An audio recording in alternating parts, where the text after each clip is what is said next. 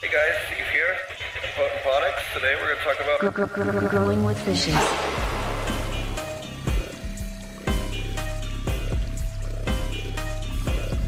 Growing with fishes.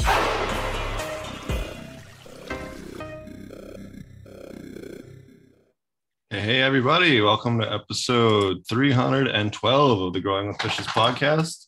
Tentatively the last one from the US. We'll see how our visa status goes tomorrow and Saturday.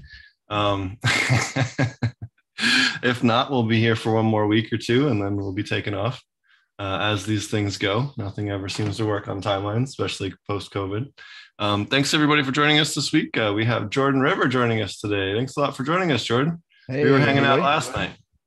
Yeah, man, that's right. We were down at the Shawnee Brick House for that meetup. Announced a meetup with like no heads up, and a bunch of people came out. So that was awesome. Thank you for inviting me on the show, and I'm glad to be here on Growing with Fishes. What's up, Marty? Good to see you, buddy. Hey, how's it going? Good, very good. What's up, Steve? What's up, man? It's nice to have you back on the show. Yeah, nice to be back on the Best Coast. Right? How's the fire situation there? I know you had a couple near you not too long ago.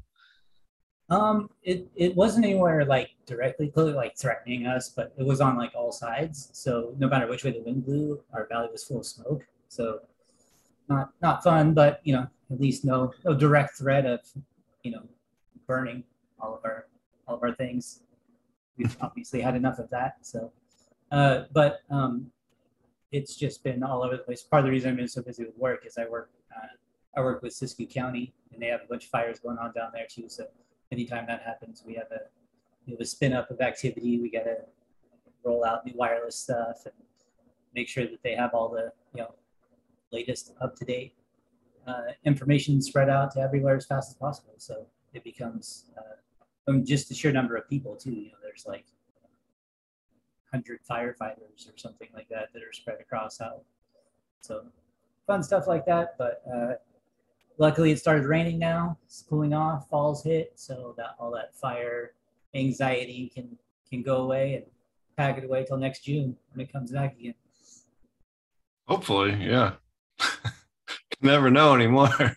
Should Colorado had a crazy wildfire in like January or February or something crazy? It's true, yeah. It was like almost no rain for a long time, so even though it was cold, it was still really dry. And they had a really rough off season for a fire that burnt quite a few acres, which is not a normal thing. In most fire seasons are obviously in the summertime when it's hot and dry. You wouldn't think that a place like Colorado would go so long without any rainfall at all in the wintertime, but just one of those weird perfect storms, I guess. Oh yeah. Well, before I want to get started, before we get started here, be sure to check out apmjclass.com. Marty and I have a huge aquaponic cannabis class on there. In fact, my dad just finished taking the class. I'm super stoked to tell everybody that just as like a whole thing, having your dad take a class that you put together was super cool. So that was just kind of a neat thing for me personally this week. So he finally completed it. So I got to send dad a certificate. So anyways, please check it out. If you're especially looking to learn more about aquaponic cannabis, you can learn pretty much every aspect of aquaponic cannabis in that class. We spend a lot of time on it. I have a whole bunch of new slides that I'm in the process of editing while I'm spending the 36 hours it's going to take me to get to Thailand. I'll do a bunch of editing on the laptop while I'm headed over there. I got it all copied to my extra hard drive so I can work on that while I'm on the plane, because I figure what else better to do than edit videos. So, and then also check out thepestclass.com. I put together a whole pest control course as well as a bunch of reference slides and a whole bunch of other great material if you're looking to learn more about aquaponic or living soil pest control, as well as apmjnewts.com if you're looking for aquaponic cannabis nutrient kits. We have all types of different kits, real cheap. You can pick the number of gallons for your system, and it's pretty great. So pick how many gallons your system is, up to 1,500 gallons, how many weeks of flowering time, and we'll send you a kit that covers all the nutrients for your aquaponic system, so you don't have to think about it. And if you're looking to brew up your own KNF stuff, check out opennutrientproject.com. We do have a huge open source database of nutrients for people wanting to learn how to brew their own nutrients. You want to find the best plants for magnesium to make your compost or ferments or teas. You can find all of it here with links back to the original source material if you do indeed need that. Alrighty. Thanks a lot for joining us today. Thanks a lot for joining us today, Jordan. Really appreciate you coming on. You guys can check him out over at Growcast on all the different podcast apps, or growcast.com, growcastpodcast.com. I'm sorry. They have a whole bunch of different courses. If you want to check it out, he has teaches a whole bunch of in-person courses with Queen of the Sun Grown. She was on a couple of weeks ago, and a whole bunch of other wonderful people. They have upcoming courses coming up in San Diego, Buffalo, New York, and Toronto, Canada, Honolulu, Hawaii, Richmond, Virginia. So a whole bunch of great places coming up here soon. So be sure to check it out on the website.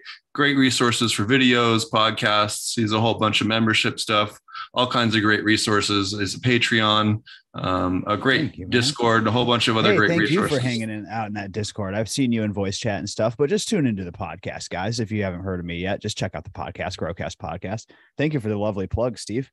And for, like I said, hanging out in the Discord. I love when guests of Growcast come and hang out, kick it in voice chat. Oh, look, okay, meet up tonight. That was yesterday. So yeah, I appreciate the warm welcome, man. It's good to be back on Growing with Fishes. It's been a minute. Yeah, man. I think it's been quite a few episodes since you've been on here. We're excited to have you back. I know you've been doing a whole bunch of stuff. Why don't you start off with you and Queen of the Sun Grown, who was on a week or two ago. Maybe not a week ago, 2 or 3 weeks ago. I've been really killing it with the education space and really helping get the education out there on a more personal level. Well, you want to talk about that to start off with? Absolutely. If you've been tuning into my show, you know for a minute that I've been really focused on in-person education. I tend to like to position myself against trends a lot of the time. So while everybody is jumping into cyberspace and doubling down on the metaverse and all of this, I decided that I wanted to push hard for in-person classes. Not to say that we're not also involved digitally and have things planned digitally, but I wanted to try this in-person masterclass format, and the reviews have just been amazing, man. I am blown away from what I've learned traveling with Queen of the Sun. Like, she's an incredible wealth of information. We like riff on the show and get stoned and stuff. So it's good info on the show. I'm not knocking it, but with something like this masterclass, when we've sit down and worked out 5 hours of education, it's a whole nother level. So thank you for keeping an eye on us and following us. And I've got a lot more stuff planned with these Growcast Grow classes. Now, what's really cool about this living soil class is we've been scoping everybody's soil. And I've learned so much, Steve, going to Illinois and scoping the indoor living soil bed that just got put together and comparing that to some native Midwest soil where they tend to treat with a lot of stuff up there. And the climate is how it is. And then we go down to Florida, right, where it's all sand, and they're dealing with totally different issues, and they bring in their native soil. But there's also a living soil indoor guy, but his bed is 4 years old. It's crazy to see the differences, and kind of compile all this data from looking at people's soil samples all over the country under a microscope. And we give them personalized soil recommendations. But like I said, we also kind of add to this database. And we've learned a couple of things. And one of the main things we've learned is kind of self-affirming, because we've always preached this. There's so many good ways to grow great cannabis. Like, really, there is.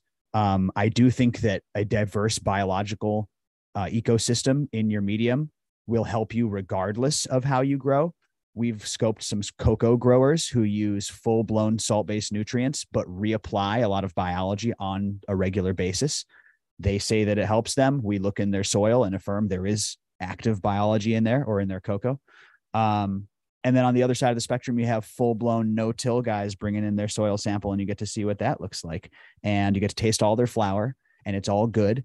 And as long as you're fulfilled at the end of the day with your practices, you're happy with how your harvests are turning out, you're happy with your level of sustainability, that's what it's all about, baby. Like, you can argue about breeding provenance or salts versus organic or whatever, acronyms all day. But at the end of the day, if you're happy with your own product and how it's going, there's a million ways to do this, and you got to find what works for you and what makes you happy.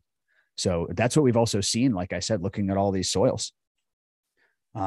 We would see some soil samples with very low bacterial life, pointing and covered in fungal spores and hyphae, pointing to a very fungally dominant soil.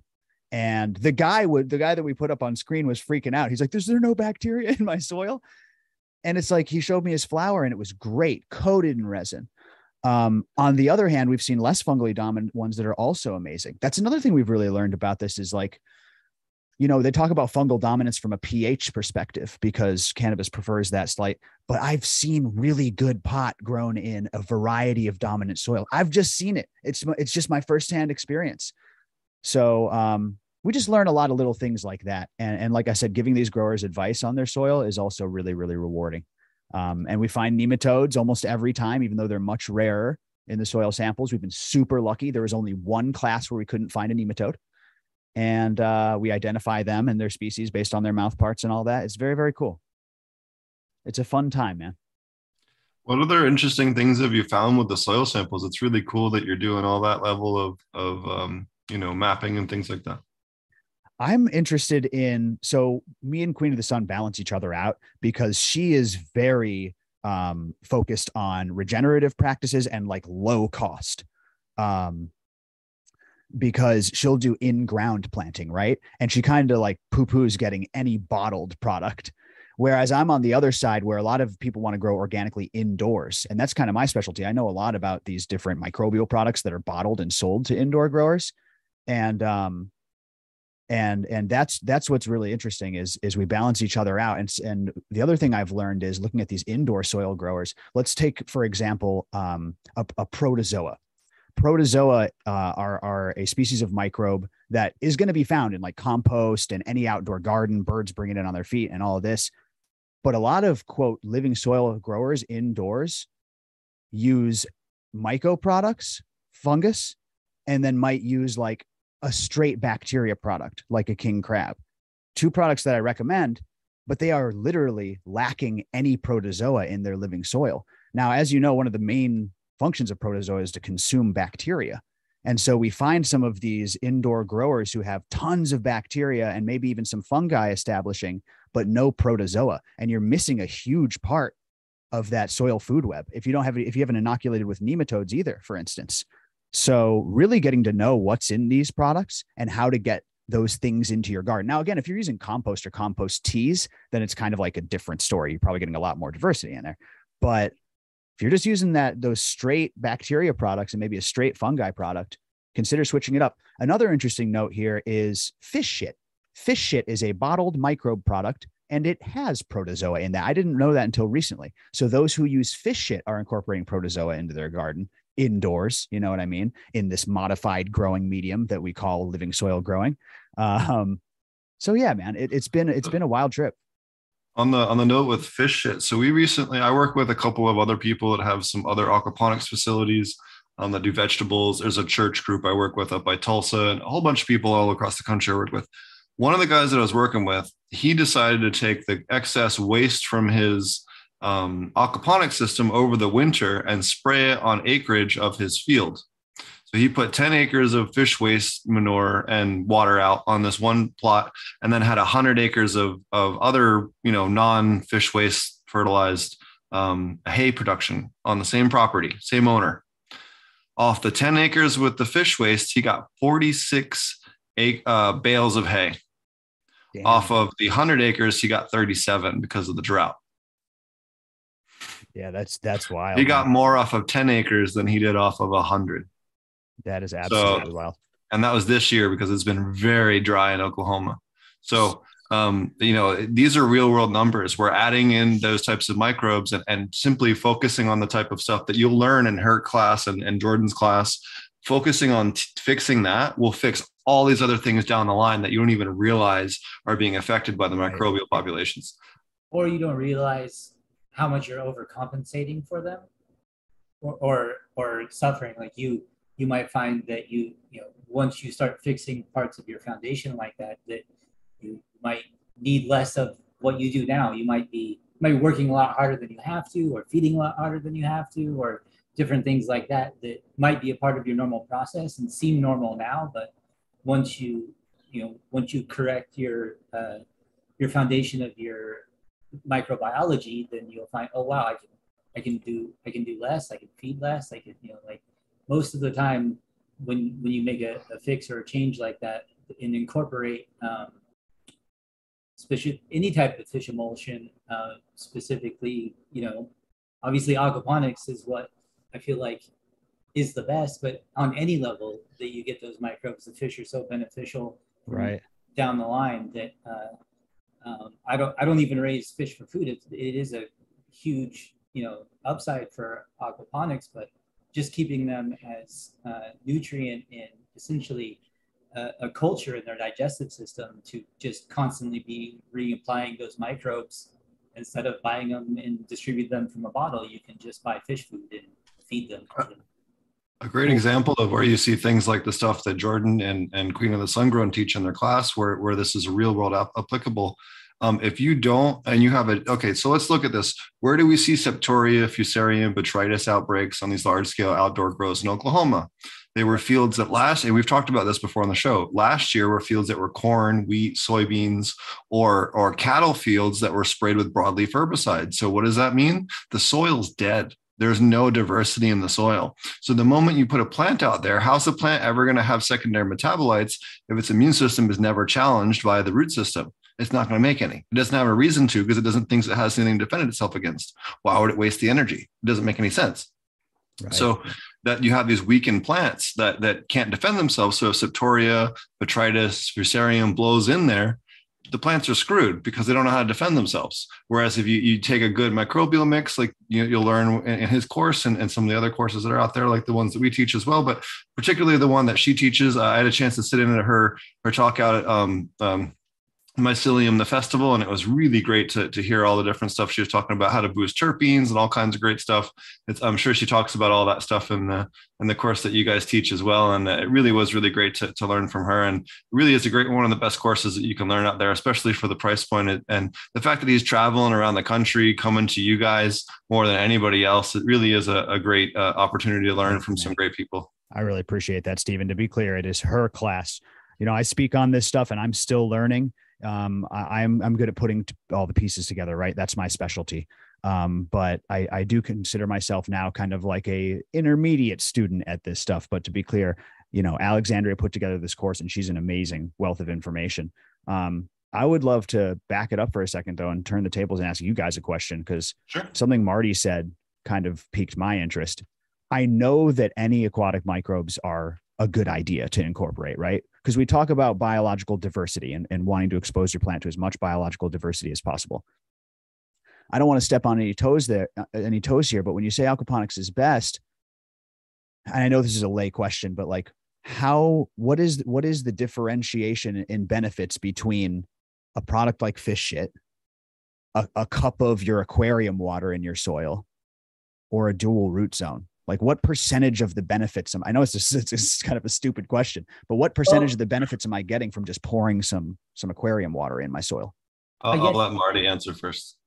I guess it just, for me personally, because it really depends on your lens that you look at it through. Are you looking at it for production? Are you looking at it for, because you want to closely mimic nature as close as possible to have an experience, like what is it that you're looking to get out of it? But in my experience, no matter how many different lenses you look at it through, aquaponics is almost always, in my opinion, the top answer. So when I said that, I was saying that aquaponics was best for introducing those microbes into your grow, because you never have to reapply them. As long as your fish are alive and you feed them, it's just coming right out of their digestive tract. Right. So it's essentially you reapply it anytime you feed them, because the more you feed them, the more they shit, the more microbes you're going to get out of the digestive tract, which just regenerate themselves.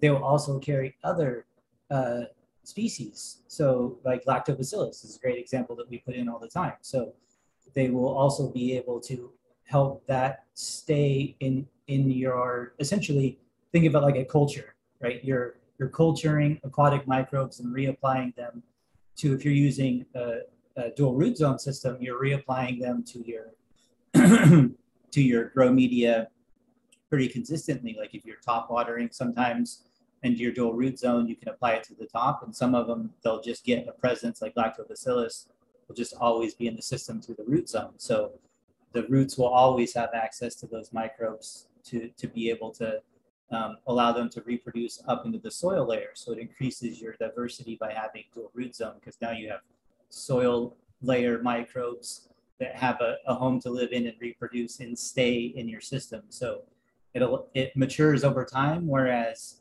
kind of like living soil beds versus replacing your soil all the time. It can get older, it can grow, it can increase in diversity over time instead of get reset all the time or have to be re-inoculated. So, after, a routine is established, it just becomes like feeding the fish can now, once or twice a week, I feed just Bokashi brand to my fish to inoculate labs to my system. Wow. That they'll just always be in there. So like a handful of Bokashi brand is probably like less than a penny to be able to keep it in there all the time. And my system just spreads that out. So the fish eat it up, it stays in their digestive tract, it extends throughout the entire system over time, and ridiculously cheap. One of the best boosts that you can give a plant is just by making labs. You can see that across lots of different grow mediums, whether you're talking about living soil or even salt-based growers have been adding labs to their mixes or doing it in flush. I've seen that has been when they're flushing out all their salt nutrients, they use labs to help break stuff down or whatever it is that they want to use it for. I think the point is that you see these threads of success across different types of grow mediums, and aquaponics has a lot of those threads just kind of woven into how it works. So if you don't maintain those, the system sort of falls apart in a way. Like if you let your nitrogen get out of control up or down, or whatever it is, it kind of requires a certain amount of accountability, but still by being pretty flexible. So that's why I would say it's the best at incorporating fish microbes or aquatic microbes into your grow, because they're just always present. You're essentially growing a culture of aquatic microbes. And there's so many other benefits, like you said, which makes a lot of sense. But when you say that it's like goal oriented, I believe that the way that you fertigate your plant, and specifically the microbes that it's exposed to, I believe that changes flavor. There are some guests that would argue with me just over that, but that's certainly been my experience. Yeah, I have zero doubt, because I've grown lots of different ways in aquaponics, in living soil beds, in SIPs, basically everything except for full salt hydro, I have done personally myself with my own two hands, and cleaned it and smoked it and only cared what I thought about it. You know what I mean? Like it wasn't not for sale. I don't have, not production or but just like what I preferred to consume myself in different ways of growing it. In same strains, same cuts in some instances, like literally the, clones of the same plant grown in different ways. And every single time, if you compared to anything, it was aquaponics. It had a preferable terpene flavor. So if it was gas, it was gassier. If it was fruit, it was fruitier. Whatever it was.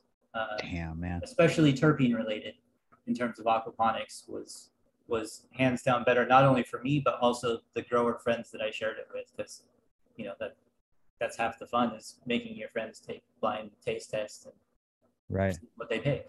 I just think that people sometimes overlook the aquatic microbes, especially if you do have like an aquarium or make a fish emulsion. Like you said, there's so many ways to get these. I know like a 16-year rockwool grower who uses fish shit through the whole end of his cycle, and he doesn't do that for no reason. Now, like you said, he's got to buy a bottle. He's got to buy another bottle when he's out. Which I'm not hating on, especially like corporate facilities or what, or like a small home grow where it's going to last you a while.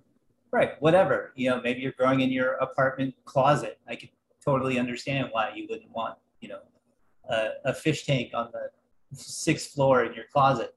There could be complications with that.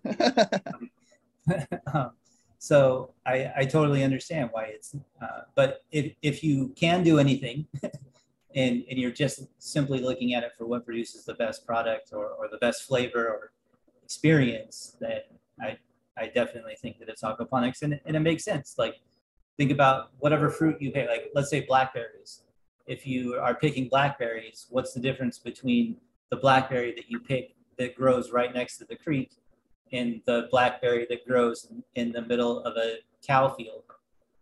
They'll both produce blackberries. They'll both be good, but they'll taste different. And if you ask yourself which one tastes better, 9 times out of 10, the one that grows right next to the creek is probably going to taste better. It has constant access to those aquatic microbes, all the water that it can get, very little fluctuation in its environment. And that's what we try to do in aquaponics, is we create a system that models those zones that constantly produce the most in nature. So in addition to mimicking the way soil works, like in a living soil bed, we talk about it being living water. So you have living water that goes with your living soil to be able to complete the cycle, because everywhere has aquatic microbes that grows anything of substance in the natural world, right? Lakes, even the ocean. So all of those, there's no sterile body of water that exists naturally that just gets watered through a drip hose. So if you just take that same idea of mimicking the way nature works throughout soil and spreading that to the idea of how you maintain your water system so that it's more like what happens in nature, which is a lot of times flooding and draining, which is what we're simulating in the media section of our beds. Good point. So I've always wanted to try rainfall, incorporating rainfall in some way, but I haven't been able to figure out. That would be so cool. But look for that. Look for it. You mentioned about the DWC guy. I actually wanted to throw this up. This is the very first mention of aquaponic cannabis. It's actually a reply to someone asking about trying to do this and an attempt at aquaponics, and Breeder Steve going, hey, yeah, I've been doing this a long time. And he was doing regular net cups with hydrogen and just putting the fish shit on top, like just piling it at the top of the roots and letting it go down through it. So even as something as rudimentary as that was killing it against all the controls, and this was long before dual root zone. This was back in 1999. But he was the first to post about it. But yeah, just to talk about that, it kind of reminded me of this post. Wow, man, that's wild. But yeah, this is off the overgrow.net forums. That's Breeder Steve making the first aquaponics cannabis post. That's history right there, man. Yeah, Back up that file. A lot of people don't know too. Bubble Man's first bubble hash with his bags was made with aquaponic weed grown by Steve. So it's been in the history of cannabis far more than I think people realize. If you actually look at like some of the bigger events that have happened along the way. But as far as your question is fish shit versus aquarium water versus dual root zone, fish shit, the product is okay. It's a shelf stabilized product. So it's also good. It's better the fresher you get it. Let me put it that way. Of course. So you're going to have a lot of diversity. And remember, 76% of the microbes that live in an aquaponic system are going to live just fine in your soil. You have about 75% plus minus 76% actually overlap. So that's your, benefit. But remember, all the aquatic webs are completely different from the soil. So you might have 2 players in an aquatic chain, but you might have 4 in soil, or vice versa, or 8 different microbes that convert something from one to the other to the other, in order for it to be plant available. And that's really where diversifying your different microbial communities comes into play, because the plant can kind of pick and choose what's going to work best for it, rather than you trying to just force it to use one of the systems. Yeah, that does make a lot of sense. I didn't know that there was different, lengths and processes between the aquatic. Completely different. Even, okay, so let's just use this as an example. Even just the traditional aquaponics and aquariums, Nitrospira to Nitrosoma for nitrogen breakdown. So fish produce ammonia, gets broken down by Nitrospira into nitrite, and then converted by Nitrosoma to nitrate, right? So even that is a 3 microbe system, but they've also found nitrogen processes that go directly from ammonia to nitrate in a single step that are completely different. So you have all multiple, and that's just nitrogen, right? That's just one of the pieces of the puzzle, and that's just one example of of 3 different microbes, right? So it gets way more complex. And what was interesting is NASA did a study trying to look at what microbial species do we need to bring if we're going to go to Mars or to the moon, and we're going to grow soil. or aquatic systems, what are the mineralizing microbes we need for these food chains, for human waste, for animal waste, for fish waste, things we might bring with us. They tested, it was like 56 different commercial aquaponic systems. I forget how many aquaculture systems and a couple of other places looking for microbe species. What they found was only 2 of all the farms sampled even had anything that closely resembled the same microbial mineralization webs. And they were at a koi farm across the street from an aquaponics farm. And they were within a quarter or half mile from each other. All the other ones were completely unique. And that made them realize how many different ways there are for these mineralization processes. There isn't one way. There's 1,000 ways. So, and it's a matter of having the right components for A to B to C, but you might be able to go to A to C to D to F, there's just lots of different ways that these things can happen. And that's why, again, diversity is going to help get you the best results. Let the plant choose what's best for it and just give it a menu to choose from. That's what's going to give you the best results. It's also going to give you the most secondary metabolites, so the plant's immune system is going to be able to defend itself better. So you're increasing nutrients, you're increasing plant's immune system and defense systems. You're helping the plants all around by using things like aquarium waste. Even if you're just doing water changes in a freshwater tank and putting that fish waste in there, maybe not so much in flour because it's pretty high in nitrogen, but maybe the second half of flour, don't use it. But all the way through maybe week 3 of flour, that's perfectly fine to put on your plants. Right, and it'll absolutely help a lot. But that answer, the thing that answered my question most thoroughly from what you said was, 76% of the aquatic microbes being able to survive in your living soil. So for a lot of these living soil guys, one application is enough for a lot of the species, but 24% is nothing to sneeze at either. The other thing out of that same study, and this was a paper that was written basically to prove that aquaponics should be organically certifiable, was of all those samples tested, when they looked at total microbial species against all the organic soil farms that they sampled, it was at minimum 168% more biodiverse in terms of total species than even the highest organic soil sample. Damn. So that goes to show that the biodiversity in the aquatic zones is way beyond what you see in soil, because it's evolved. Think about it. Fresh water is very isolated all over the planet, right? A high altitude lake starts up at a glacier melt and goes all the way to the ocean, but there's no backflow, right? So these microbial communities either had to go inch by inch against the current, or they evolved many different times all the way downstream. And that makes absolute sense how evolutionarily that would happen. And even look at the Congo River Delta and Africa has a crazy amount of diversity because the current and the speed of things is so high that you get these isolated pockets that evolve differently, even if the parent species were the same to start off with. So you have that same kind of thing. You also have to remember that if you, in a system like aquaponics that can mature, it can evolve over time. You can have generations of microbes reproducing in your system as opposed to just reintroducing the same microbes again. So it's kind of like your system can level up as opposed to just reintroducing level 1 each time. Think about Mammoth P.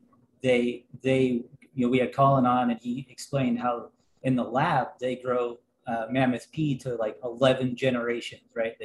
They isolate the ones they think are the most badass for whatever reason they want to select them. And they do that 11 times over. Well, if you are constantly having to reapply they're not reproducing in your system, then you're never going to get more advanced generations. You're never going to get an evolution chain past a certain point. Whereas in aquaponics, where you have to maintain it, it evolves over time. And I think that's also why you see living soil beds that evolve over time as well, have similar kind of success or difference between other forms of growing, where you have to re-inoculate multiple times in order to have success. What's up, Josh? Long time no see. Yo, dude. What's up, man? Hey, what's up, Josh? How you guys doing? Good, man. Just talking about fish shit as usual. Man, I didn't really catch the beginning of that. I just caught the last half of what you were saying, but Tad Hussey of Kiss Organics posted something about powdery mildew the other day, and it's so funny, man. To me, powdery mildew is the simplest fucking thing in the whole goddamn book to deal with, And all these guys that claim science, and I'm not talking shit on Pat, I didn't mean to like turn it that way, but it's just so funny that there's papers on this shit that were done years ago that I looked up as a total like non-educated fucking nimbus, and found that out that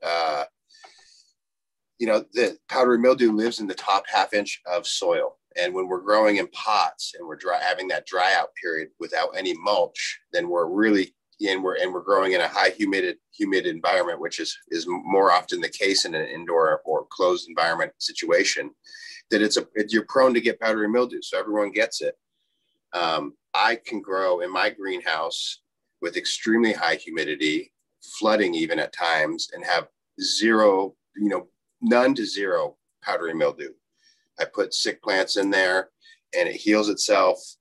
And that is a result of my living soil beds that have been alive now for 6 years in this situation, that I have not done anything catastrophic to them to knock off the biology. I haven't gone, oh shit, and dumped in some pesticides, or I've been running a really simple, moderate, like very, very, the same moisture level all the way through. I've been using blue mats. And so this is what you get in aquaponics, is because you don't have the fuck up and you don't have the dry up and the change, just what Marty was saying, you really get the opportunity for this. And this is just my total bro science, but I'm sure that someone can back me up. You get the opportunity for the system to evolve past all this shit, and like, just to go back to Tad, like the picture he had was of an outdoor, 4x6 bed with potted soil mix. You could see the perlite in it, no mulch. And you could see that he had overwatered in places and displaced half that shit. And it wasn't like the rooted, you know what I mean? Like right away, I'm like, dude, I already know what's going on. And he's like, no, it's the environment. It's outdoors in the Northwest and it's genetics. I'm like, well, maybe, but like, I've got like 50,000 plants under my belt in this scenario. I'm not like fucking around here. I've been doing it for 5 years, 6 years at the same spot. A lot of plants. Like, anyways, I just think that to back up Marty's point, aquaponics really forces people to stay in the pocket because of the nature of the way the system works and moving the water through, and it's mechanical, kind of controlling your system to a degree. So that's all I was long-winded adding. Now I would say that mulching is such a key factor, man. We just did an episode on mulching and with Mary Beth Sanchez, who we love dearly and must protect at all costs. And she was, it's funny, Josh, we were talking earlier on the show about how there's so many ways to do this. And like, we at Growcast support all the different styles, but I can't think of one good reason not to mulch if you're a living soil grower. Doesn't matter if you're indoors and you throw some rice hulls down, or if you're outdoors and you throw some wood chips down. It's one of the few things that I think is like literally optimal no matter what. I can't think of one good reason not to mulch. I can think of 100 good reasons to mulch. No, and hold on. I was just going to say, shout out Mary Beth Sanchez. She's actually the newest person to sign up to be a speaker for the third annual Aquaponic Cannabis Conference in November. We just haven't announced it yet on the speaker list, but we do have a couple more slots left. We have a little bit different format for this year, but if you are looking to sign up, you have an aquaponic cannabis facility, you're a small home grower, we're looking for a couple more people for the home growers panel as well. But I just want to say shout out. She's going to be giving a 1-hour talk at the conference. Love it. Yeah. So I say this all the time, and people just like somehow don't get it, but like the proper biology lives in the right moisture content, not too dry, not too wet. I learned this from Elaine Ingham, and says it over and over, and people just think she's like retarded or something, but it's like, no, you're not hearing me. Once you have the right moisture content, the right microbes live there and they eat the bad shit. And if it gets too dry or it gets too wet, then you're dealing with these other ranges of microbes that aren't doing so well. And that's what mulch provides. That's what aquaponics provides. It provides the transition from wet to dry. And in that transition, there's the optimal, and that's where the nematodes can thrive and take care of all your thrips and all that shit. Like it's really the fucking like be all end all, not be all end all, but it's, it's the linchpin, man. It's the fucking linchpin. It's the fucking linchpin. That's a great way to say it. The other thing is you don't have like the random oh shit moments anymore. Like you don't have like a surprise problem. You might have a minor problem, or hey, oh man, we started to get aphids in the corner where the side blew open or whatever, but they're not racing through the place. Like you see in a lot of facilities, they'll get first detection and a week later it's through the whole facility. That doesn't happen when you have a good living soil or aquaponics with those biodiverse root systems. Again, it doesn't matter how you get there. You like living soil, do that. You want to do aquaponics, do that. But either way, get hyper biodiverse root systems. That's how you defend your plants. That's how you get top tier cannabis. That's how you don't have the headaches that a lot of people end up with. And just to touch on real quick what Josh was saying about the moisture content.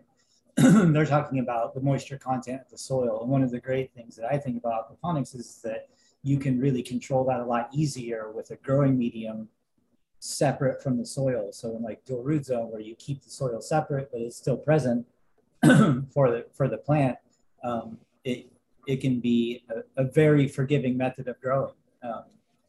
In terms of like, especially once you get a good soil mix that you're used to making and putting in your dual root zone. I mean, you can pretty much load them up and put them in there and just, feed the fish and keep the fish cycling. Like, if you can really work out a system to where you've got, you've got, what your inputs are in terms of fish food, what your, make sure your tanks are staying topped off and your siphons are running, and your system is running really well, and you can stay consistent with it for even like 6 months, I think you would find that would be the most forgiving system that you have ever grown in. And that you could put, like Josh was saying, you could put sick plants in it and it will heal them.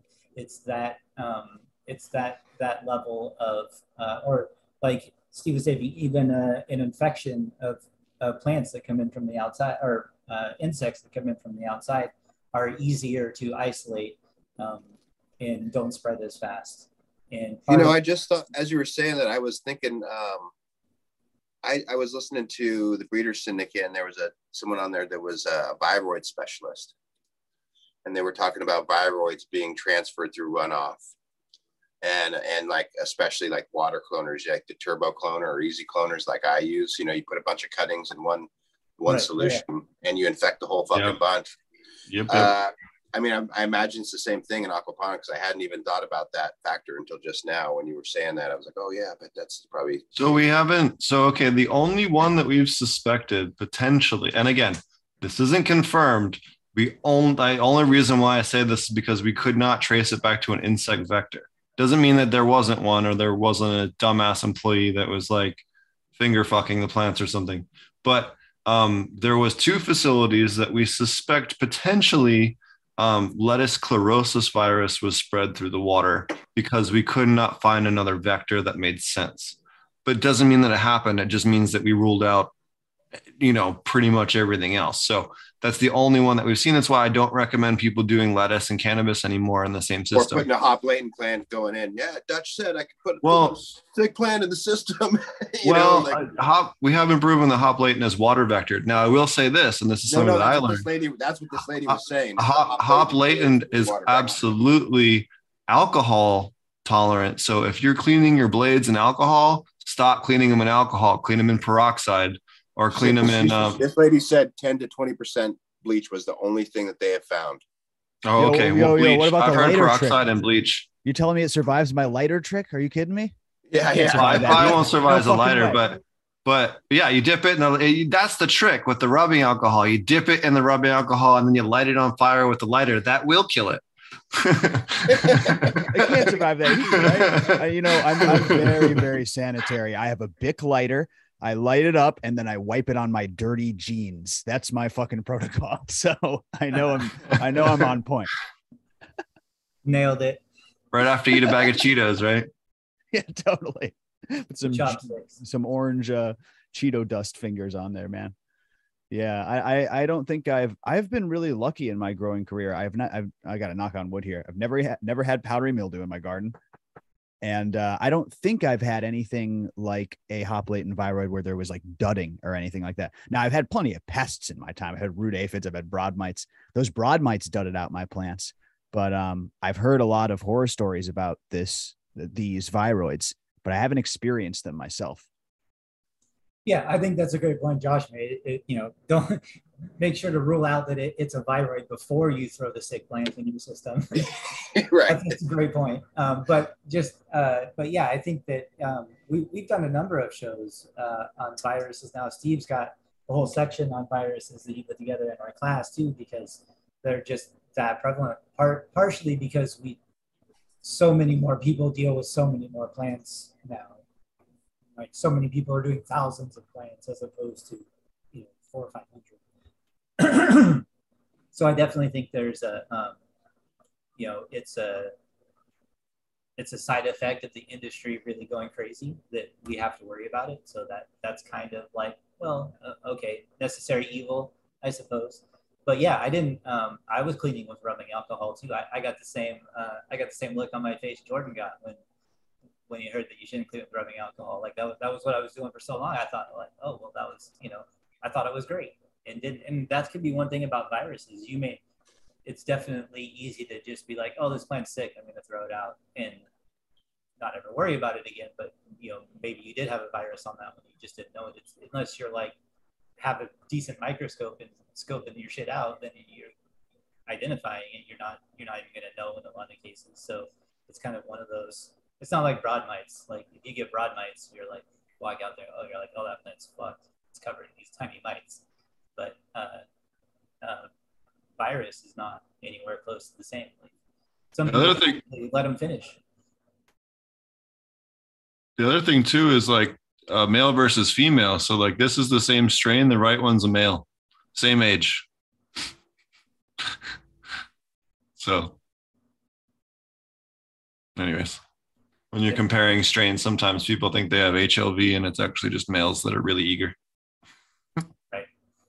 One thing that is important to mention is that you can transfer certain pests, russets, and viroids. So a certain percentage of viroids will transfer it through the seed too. So, where there's a lot of seed buying going on, a lot of seed sharing, a lot of cloning, you know what I mean? So it's something to be aware of. And I'm just more convinced now than ever that my protocol in every step needs to be the bleach dip. I have been doing hypochlorous acid dip for a while, and I've seen a lot of great results, but the bleach dip just, it feels like that's the simplest, easiest. And I mean, with my tools, with the plants, with everything, like it's cheap, like one of the reasons I moved away from the bleach is because I was feeling that it wasn't very regenerative or environmentally friendly, because I'm using these, I have 6 of those water cloners, right? So it's a lot of water to clean those out, and a lot of bleach I was using, and then dumping that on the ground, right, in my farm. And so it was just like, fuck, and maybe I don't need to do it with that, but I can use my hypochlorous. I'm just kind of shooting off the top of my head, but when I heard that them talking about the bleach, it just really sunk home. And I was like, that needs to be my protocol all the time is, whatever pest it is, whatever pathogen it is, dunk the whole fucking plant in a 5-gallon bucket, or whatever you got to do. There you go. Wow. That's like such specific variegation, and the twisted leaves. Right. Yeah. I'm knocking on wood. So many people will just look at that and just be like, oh, that's variegation, or, oh, your pH balance is off. You know what I mean? If you posted that picture right now to a Facebook group, you get like 20 different responses, and like almost none of them would be a virus. You know what I mean? Like it's just, what viruses are one of those things that I don't like. Again, I feel like it's really kicked up since production is kicked up, and that most people don't even think about or even know when they have it. So it makes it kind of scary, in my opinion.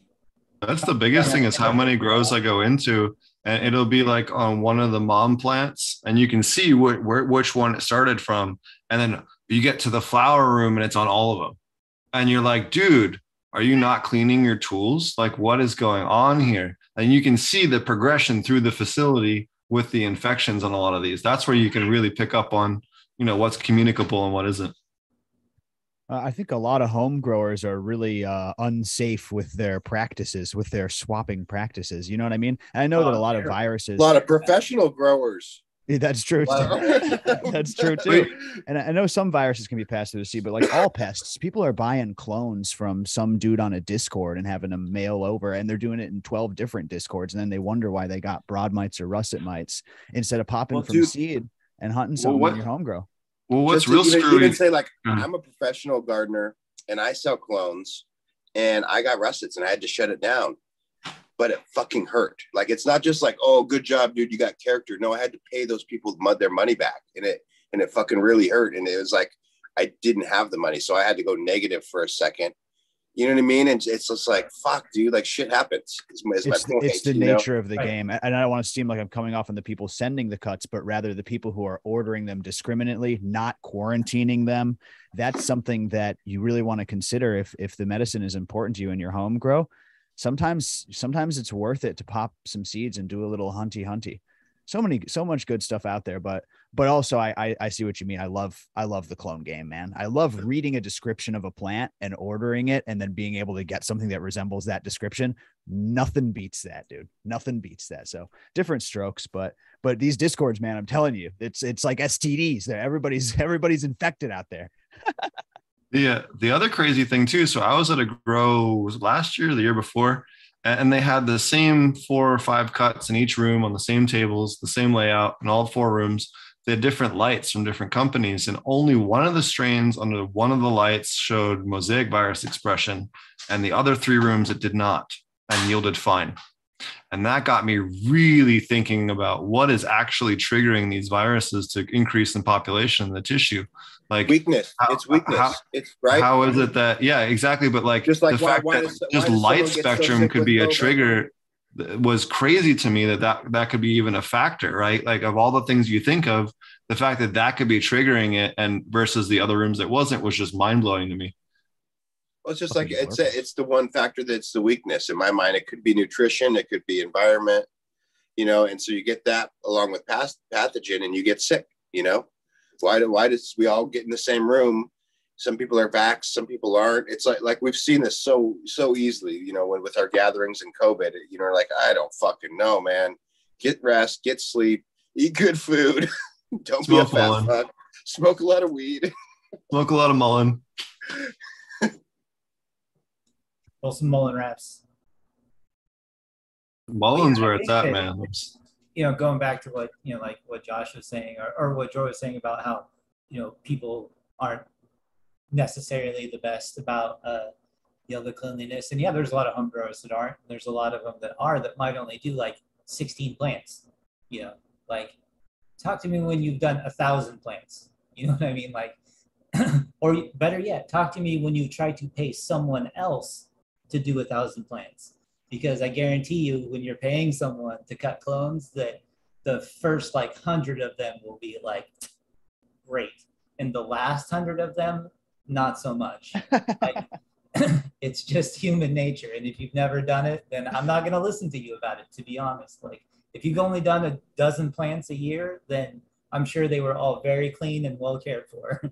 But aside from that, you know, like if you haven't done it on that scale, it's really hard to like talk to somebody about how difficult it is to not only take care of that many plants all the way through till they finish, but also having enough plants to refill that whole facility with all new plants after you harvest them, because that's a whole process that most people don't even get into. You know, like if you have your 12 plants and you keep them clean until they're done, and then you go back to the dispensary and you buy 12 more plants and you go through that cycle, then that's great, but you're still not anywhere close to like what someone like Josh has to do in terms of keeping a rotation going for a full-fledged business. It's not even Well, not even- and and part of it is like, think about my inexperience coming into this shit, my lack of funding, you know. So I have like many rooms with much going on, many clone areas, many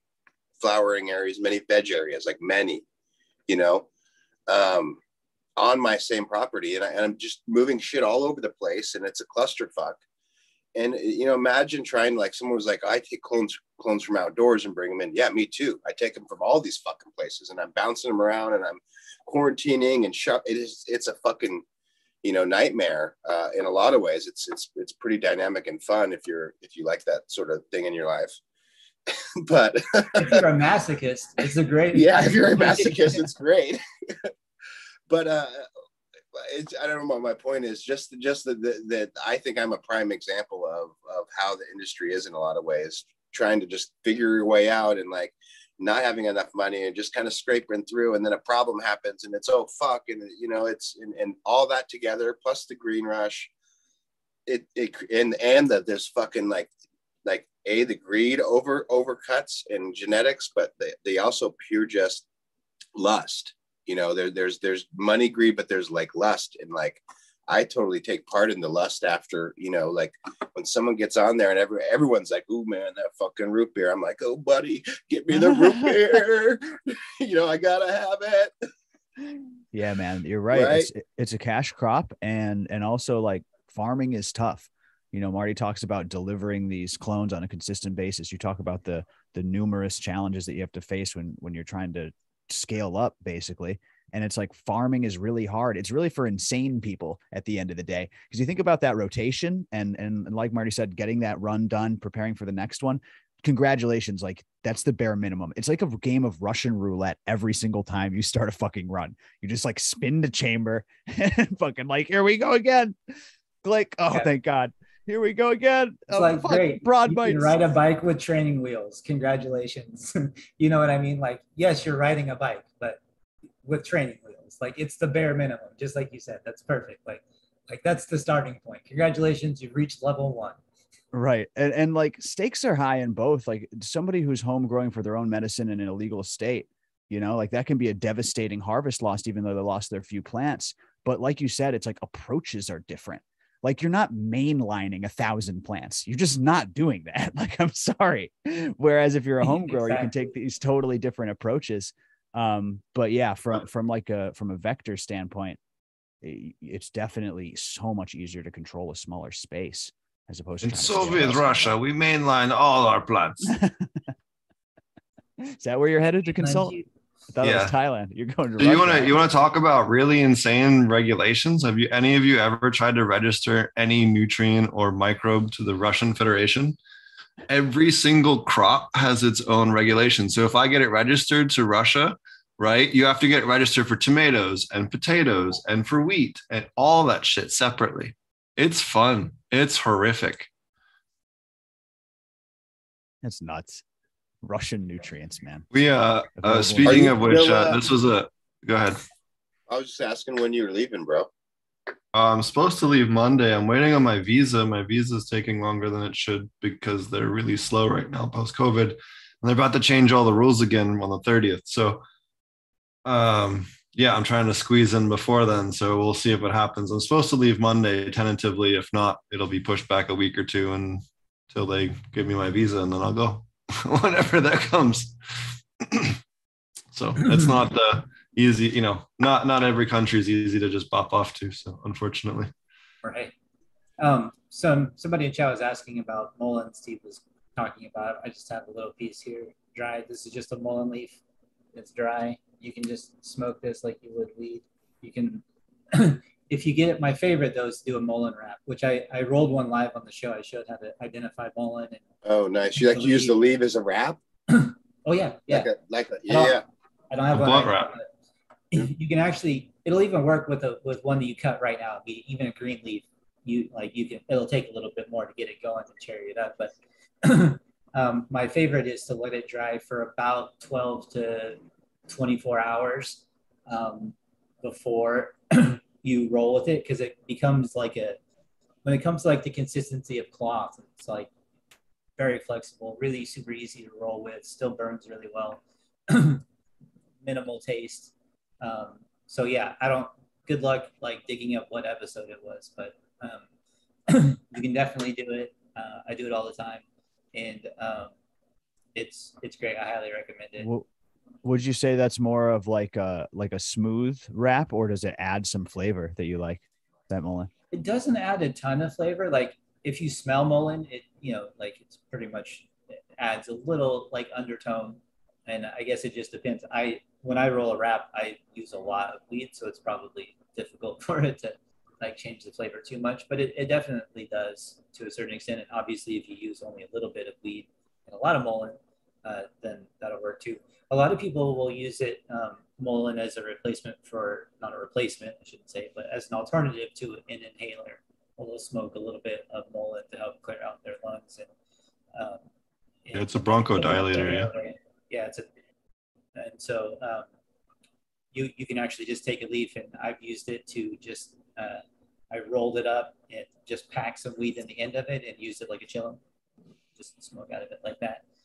Also works really well too. So if you're ever stuck somewhere and you run out of papers, or you're backpacking and somebody breaks the pipe, you can always just make one real quick out of Mullen. So stoner tip for you. Yeah, it's good. Interestingly, I think it tastes a little bit like smoking, if you can imagine, cheap tobacco, like a Camel or something cheap, with a little bit of lavender. If you just smoke it just by itself, which I do. I do. I bought a big bag of it, even though it grows around. One day I bought a bag of it.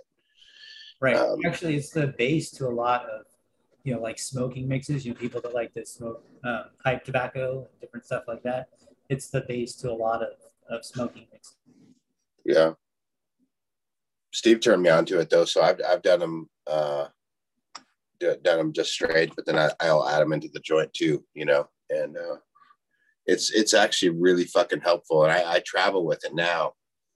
Steve's got me trained. I travel with a little bit when I go to the conferences. Everyone's sharing joints and stuff, and there you go. I think that's exactly what I have. 1 pound bag for we had $20, dude.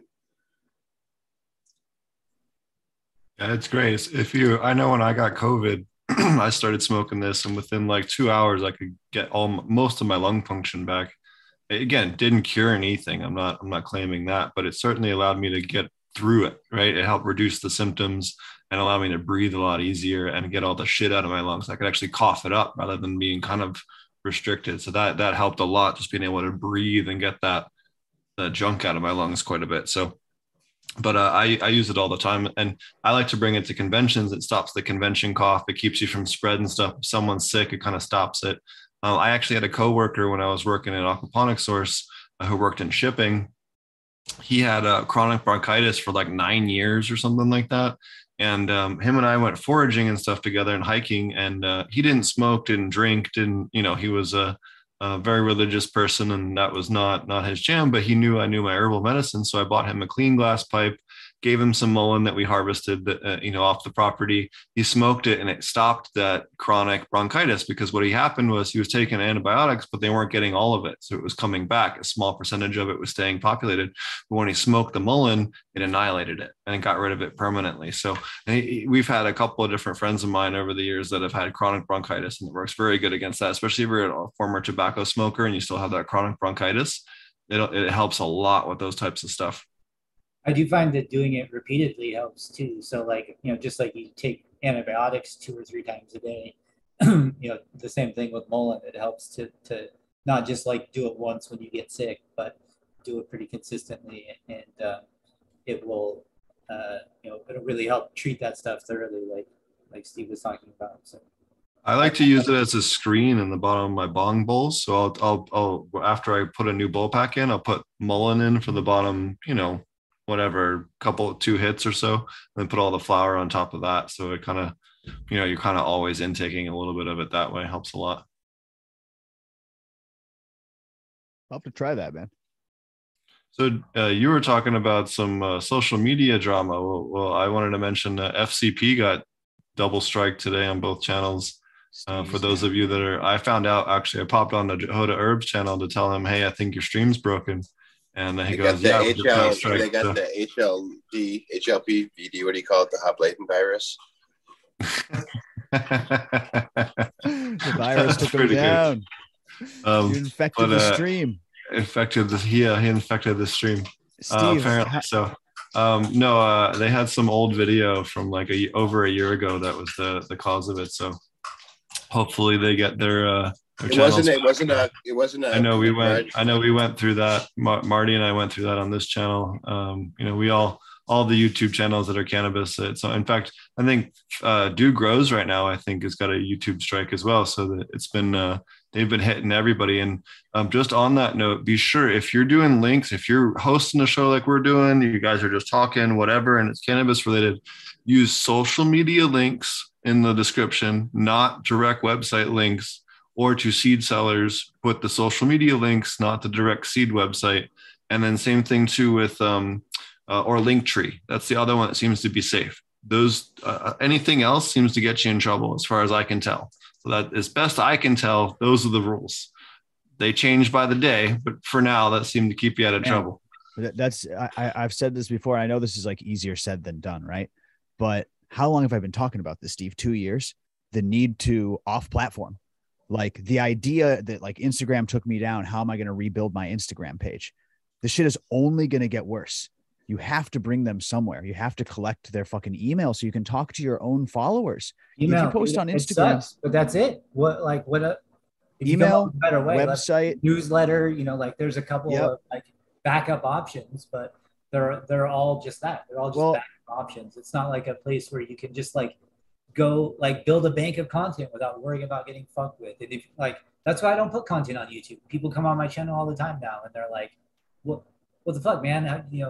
Because it's been a minute, probably a year or whatever that I put any like serious content on YouTube because I'm fucking sick of it. Like I don't want to message anybody to defend growing or smoking a fucking plant anymore.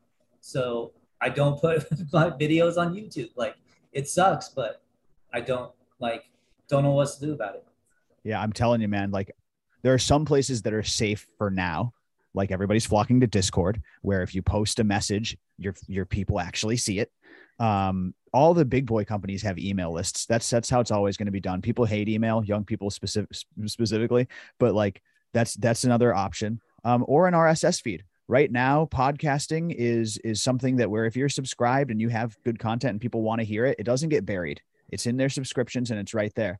Now I'd see something like Discord changing much faster, right? Just getting bought up by Meta. Although they seem to be, from what I understand, talking to people who are smarter than me, they seem to be pretty well positioned against that stuff. So I hope Discord holds up. And I think that podcasting would be one of the last things to go. It's very, very hard to get your podcast taken down from a platform like iTunes. You got to be saying some egregious shit on your show for somebody to take that down. So for now, it's safe. But what's interesting to me about what's going on Instagram is the constant fraud and constant dilution of the platform by bots and scammers. And there's something going on, right? Because you'll get your page taken down and then a copycat page will pop up right after it. And they'll be doing a giveaway just like yours and collecting your followers' emails and then trying to scam them for fucking Bitcoin, right? So what's going on here? There are supposedly Telegram groups where, hackers are taking down people's Instagram accounts for a bounty. Poetry of Plants had talked about this, where there's secret rooms where it's like, I want this page taken down. Don't mention the number. There is a number of accounts it takes. Don't mention that on the podcast. I don't know any of this. I have just heard speculations from other people. My understanding is that bots are involved. It's crazy. So to bots me, and like some dude in like fucking wherever with like 100 cell phones, like going at it hardcore, right. And there's people that do that will target the services. Has the same problem. There's a whole group of people that are targeting anti-racist videos that get posted on TikTok. So basically, actual racists that will spend their fucking life creating all these accounts so that they can put in the minimum number of reports and get these channels automatically taken down, sometimes for weeks before they will respond to it. And it's such a sad, pathetic existence that I'm imagining this person having, but at the same time, it's problematic for people that like want to create content to get to like actual intelligent human beings to be able to review. And letting someone like that get in the way of it, like it just seems like they have to do something different. For me to be able to invest too much more time into it. And like, no, yeah, I agree, man. I really like your perspective, Jordan, on the podcast. I haven't joined the Discord thing because it just doesn't fucking make sense to me. But I'm, you know, my IG goes up and down.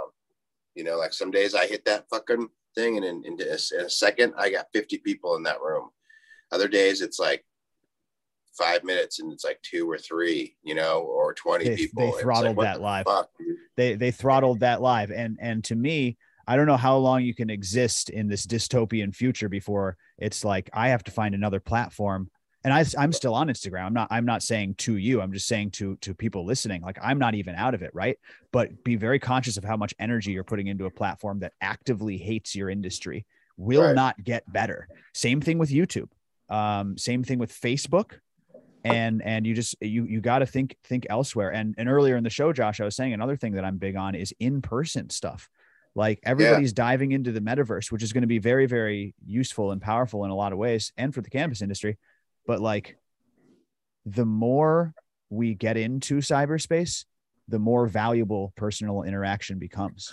Dude, that's actually where I went fucking to that, all the way to there. like, so about a year and a half ago, I was like figuring out this metaverse, all this shit, and diving deep. And it's like, I got to figure this out. I got to get on top of it. I've chatted about it, and I've spent a tremendous amount of time and trying to partner with people to do this shit. And it didn't really work out. And then finally sitting back this summer, I was like, that's not even fucking my style, dude. Like, anyways, like, you know what I mean? Like, I was really just trying to fucking connect, and like, you know what I mean? Like, my style is in person and low key and small, you know? And so I totally agree with you. Yeah. It's important. It's important, you know, and it's, I listened to a Joe Rogan and Mark Zuckerberg interview that happened recently on the Joe Rogan thing. And, you know, Mark's obviously like, you know, being very diplomatic and, you know, whatever, but like, he definitely was, you know, was coming from the perspective of that in person is the best form, and that his goal and his job is, he sees it as to make the internet and technology get as close to that as possible, right? And like that's a great answer, all the way around. Yeah, you know, pass the joint, Mark. Huh? I wanted to mention too. If you're looking for another place you can post, WeedTube has been around for a bit. I was one of the first podcasters that started hosting stuff over there. I do need to get some of the more latest episodes up there, but I have a lot of my stuff up there. And it's another place if you want to post and have a second place that, you know, record the video or whatever. The point is that post it in more than one place. If you just get your audience in one single space, that's where you're going to get completely fucked, because if like your access suddenly becomes an issue because of whatever, there's a lot of different ways that can happen. You know, suddenly you're screwed. But if you have a backup source, even if you say had your channel taken away completely, at least you'd have your videos backed up so you can go over there and download them and at least have them back again without. And that's the other thing too, backup. If you're making content, back everything up physically and digitally. So make sure that you have your YouTube channel and all those files hosted on a digital drive somewhere like Google One, Google Drive, someplace else, and on a physical hard drive, so that no matter what, you have copies of all that. Because if you don't, it can still disappear. It's crazy because the content creators, like you said, are in this position where they can lose their whole livelihood and their whole library, and that's fucked up. You know, I feel that. But then there's also the home growers who just have their Instagram, and like there's pictures of their pets on there interspersed in there. Sometimes there's pictures of their kids interspersed between their plants. If they lose that account, like they might be losing things that are near and dear to them and memories that are near and dear to them, but also just like a piece of your identity. It feels like shit. You know what I mean? And ultimately at the end of the day, these platforms like Instagram are being ruined by, if not these strict algorithms, how about how many comments you get when you use hashtags that say promoted on whatever the fuck, promoted on this thing. Who's clicking on those fucking links, by the way? Promoted on, like, what does that even mean? Who are these bots? Who programmed these bots? And how can Instagram not figure out a way, and in all its infinite wisdom, algorithmic wisdom, it can't figure out a way to stop these people from posting promote it on and then tagging some fucking thing on my page? I'm not 100% confident, but just being an IT person, I would say it's probably more for the bots, because then they can avoid duplicate reposts. So the bot is looking for the Oh. tag in the comment, and if it's already there, then it doesn't repost it. Whoa, man, you just blew my fucking mind. It's marking its territory. It's like a dog Yeah, coming this and is- pissing on my pissed on lawn. it.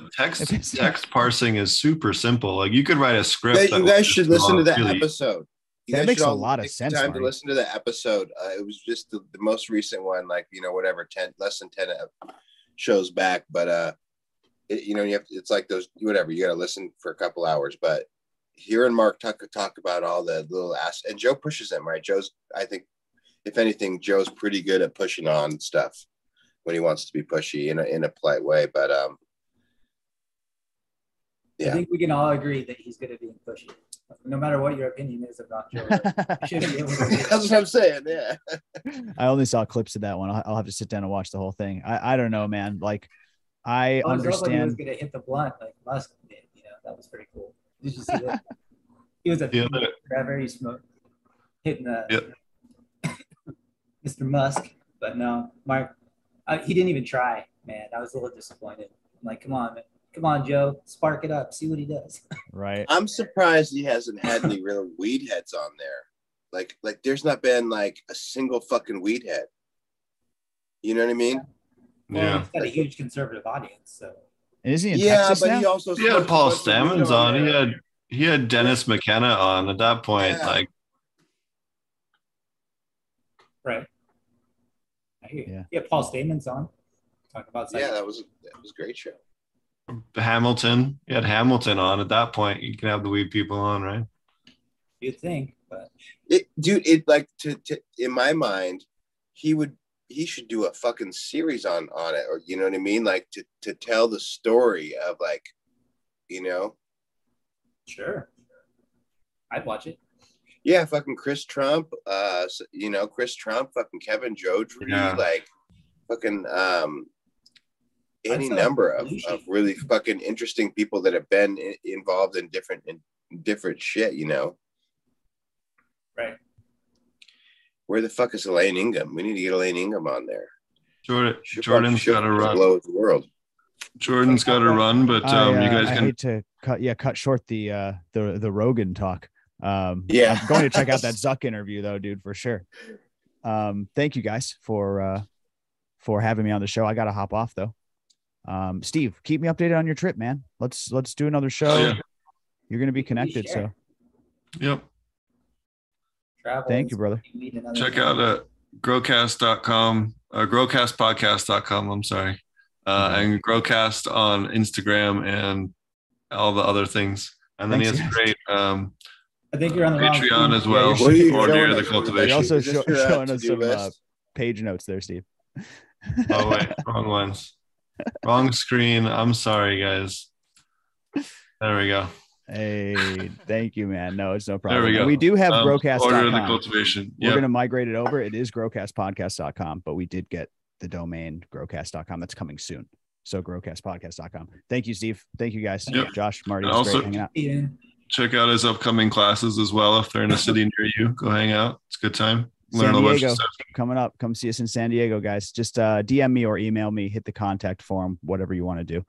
That San Diego class is going to be sick. We have like $100 in door prizes and a 25%. So it's like $75 ticket, $100 in compost and shit. It's getting crazy. Y'all come and visit us. But Steve, for real, man, you keep me updated on what you're doing. We didn't even get to talk about your Thailand stuff much. We talked about it last night on stream, but Yeah. anyways, man, you got to keep me updated. I heard you might stop by. I want to come visit you, dude. We'll see if we can make that happen, brother. But Me too. Let's do it together, bro. yeah, that would be awesome, man. Let's fly out there. Yeah. Okay, I guys. got thank some you again. homies coming out for Christmas. Maybe we could do something. Hey, I'm down. How do you say Christmas in Thai? I'm not, Merry Christmas in Thai. I'm not sure on I don't think they have Christmas there. So All right, Say guys. Christmas. Thank you, guys. Talk to you later. Hey, Jordan. cheers. Awesome. Well, Jordan's always fun. We were hanging out with him yesterday. I've been on his show a bunch of times. He's been on here a couple of times. So definitely go back and check out those episodes. Always fun. What's new with you, Josh? What is new with me? I'm working on some. I got some solid ass ideas on my next the next series of events I'm going to put out, which has been sort of hard for me to figure out. Just because you know, people are doing the same sort of thing that I've been doing. There's multiple people doing it, and people doing it in the same spot with the same people, and that's all cool. You know what I mean? That shit happens, and so I don't want to like keep doing the same damn deal. Anyways, so I haven't locked down dates, but I'm trying to figure out how to let the cat out of the bag just a little bit here on it. I'm not quite sure. It's going to be a class on how to do gene testing. So you can test your males and females at an early stage. Because right now the situation is that if you want to do that, you can pay a lab $10, basically a SNP, and they'll be able to tell you, you know, whether it's a male or female. But that's not really financially feasible, you know, at all. I know some people do that shit, but like it's super expensive. So I had the idea that I could contact a lab and find somebody that does this and teaches it. And I found a guy that this is what all he does is teaches tissue culture and how to do this stuff. And he's down to come and teach us all how to do this, you know? And so there's very little equipment. Like we were texting back and forth the other day. I said, so what's the equipment list look like? He's like, under $900. You know, you could buy all the equipment, come out to this event. The event will be about $500. And we'll make it like a multi-day event. So it'll be one day of this course and then another day of a few other things. And you'll be able to run your own samples. And so for me, that's going to be a huge benefit, because right now I have like, 1,200 seedlings going. So not only just to be able to, you know, some people, they want to cull for cultivation, but for me, I want to be able to just simply go, let's put the males this way. Let's put this male, these females over here. Holy shit. It would save me a ton of work, you know, especially for a person that grows in living soil beds, to be able to just like, boom, all my females go in the greenhouse. They can get flipped at the same time. I can put all my males in multiple rooms, and I can sort them out, and then they collect the pollen and bring that pollen in and paint it on the females. It would save me a ton of money. And so I think it's a really good concept. I'm really fucking jazzed on it. And I think that it's for whatever level of farmer or hobbyist, even, I think it's going to be a really valuable tool. If you're running hemp crops and you want to fucking set up this this should be a part of every fucking farm. And so the only reason this has been in the bag is it's you know, basically I just don't know what the chemistry is. Like, I don't know what the fuck it is. And so I was like Googling, like, how the fuck do I figure this out? Like, can't be that hard, you know? And like, I got to get someone to teach me, like, you know? So like, I was like, oh, you know, and that's kind of been the MO of these conferences, is me scratching my own itch in a way. And so I was like, it just like lined up. And so I want to do a series of them. I'm probably going to do one in Humboldt, one in Michigan, one in Maine, and probably one here in Washington at my place. So there'll probably be 4, and see how that goes. I think it's going to take off. I'm going to limit it to 50 people. And if they all just like sell out, then we'll probably book a few more places. I have some other ideas. So I'm really excited about that. And I will share less about this next idea, but in sort of like trying to think how to revamp the Regen conference, I am going to work with a gentleman and do a really, really big show in LA in 2024. And it's going to be a big show, a really big one. And we're going to do all the stuff. It's going to be regenerative based. It's going to be focused on home growing It's going to be opened up to all plants. It's not going to be just focused on cannabis.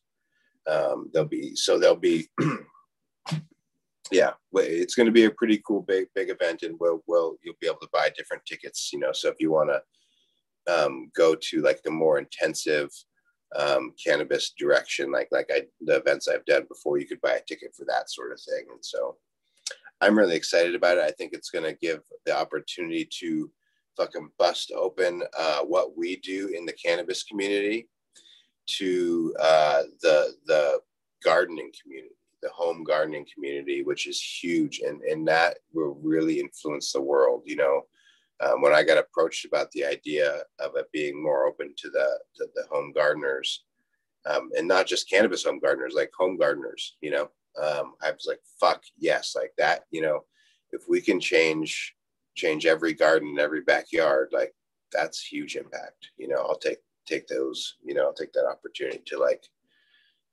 put some influence there. So I'm really excited about it. What's in the very, very beginning stages, you know, so I'm not even going to say any names or whatever, but we're looking at an event in 2024 that could be pretty fucking cool.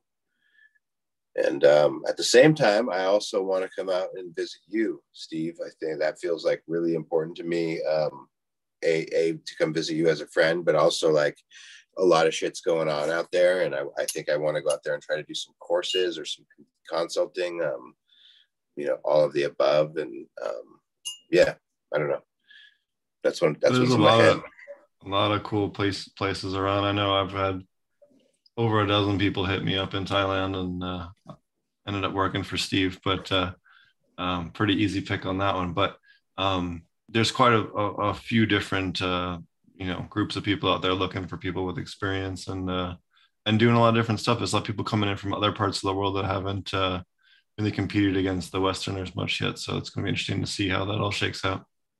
And genetics and stuff, like just you know, doing these different lives with Rob, I'm like, oh shit, just while I'm watching him go live, you know, or him post pictures of the dispensers, I'm like, oh, you can totally see what's going on. It's like, you know, even like when we went over to when we go over, I don't know how it is, I haven't been over to BC for a minute, but no, that's not true. I went over for Father's Day, and there was an awesome dispensary. But 2 years ago, or pre-COVID, I went over for my friend's wedding, and like he's in fucking Squamish, like a total hip town, and like there's like 4 or 5 dispensaries, and they were all just like, you know, I'm not talking shit, but it was bullshit weed. You know, it was fucking garbage. Like fucking, you know, who knows what the fuck strains they were. They're weird ass fucking names, you know. And it was just like that. Yeah. Anyways. That was fun though. We did the last. That's what I saw, and I was like, 420. You're just like, remember, okay, we went up for 420. That was good. Yeah, dude, that was crazy. That was a different experience, dude. That fucking festival was wild, dude. I went up there 2 years in a row with you guys, and then another time. Yeah. And that was a blast. A great time. I hung out with Breeder Steve, had some of his wine. That was a crazy good time. That's right. We went and had his wine, hung out at his hotel room with his family. That was really cool. Yeah, that was super great. Hanging out on the beach. I remember hanging out on the beach, smoking a doobie at the sunset. Yep, that was so good. Good times for sure. What about you, Marty? Another Deb. What about you, Marty? What have you been up to? Let's see if he's still there. Might have stepped away for a moment. All right, well, I'm sure he'll be back. What are you, do you want to explain that rig that you have? I don't think everyone's seen one like that before. Like the nail in particular. You're muted. That's the mothership. Okay. So you should know that's the most important part of the piece right there is the mothership. If you haven't smoked off a mothership, it's just like that. It's like they smoke good. They smoke really, really well, and they're like better than anything else. So you got to start there. But this device on the end is a slurper, is what they call it. And I'm missing my marble. I have a little opal marble that you put on there to restrict the flow. And you see I put a little gizmo to make it wiggle waggle when I make it tiggle taggle. And then I got to get the right temp. It's coming in hot.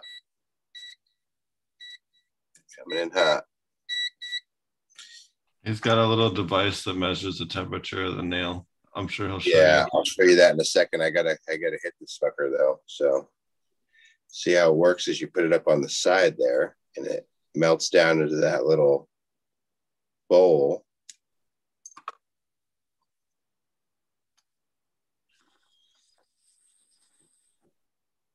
Whoa. That's a fail. Did you just see that? No. Total fail. I'm not used to using this as restriction on there. I just totally ate some fucking bong water. It's good for you. It builds character. Oh my goodness, that's embarrassing and funny as shit. Oh, it's not that however bad. many people are watching, that's pretty funny that just happened like that, showing up. Fucking, oh,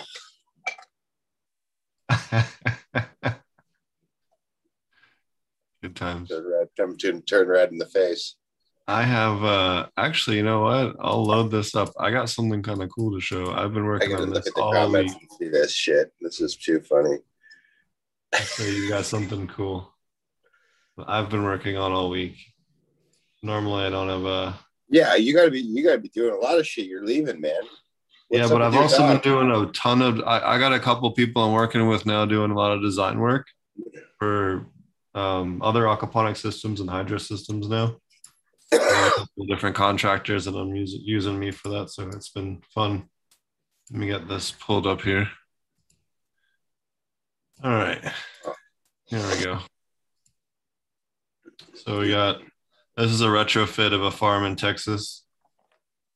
And you can see the plumbing is all there, top and bottom, the sump tanks and everything back. So,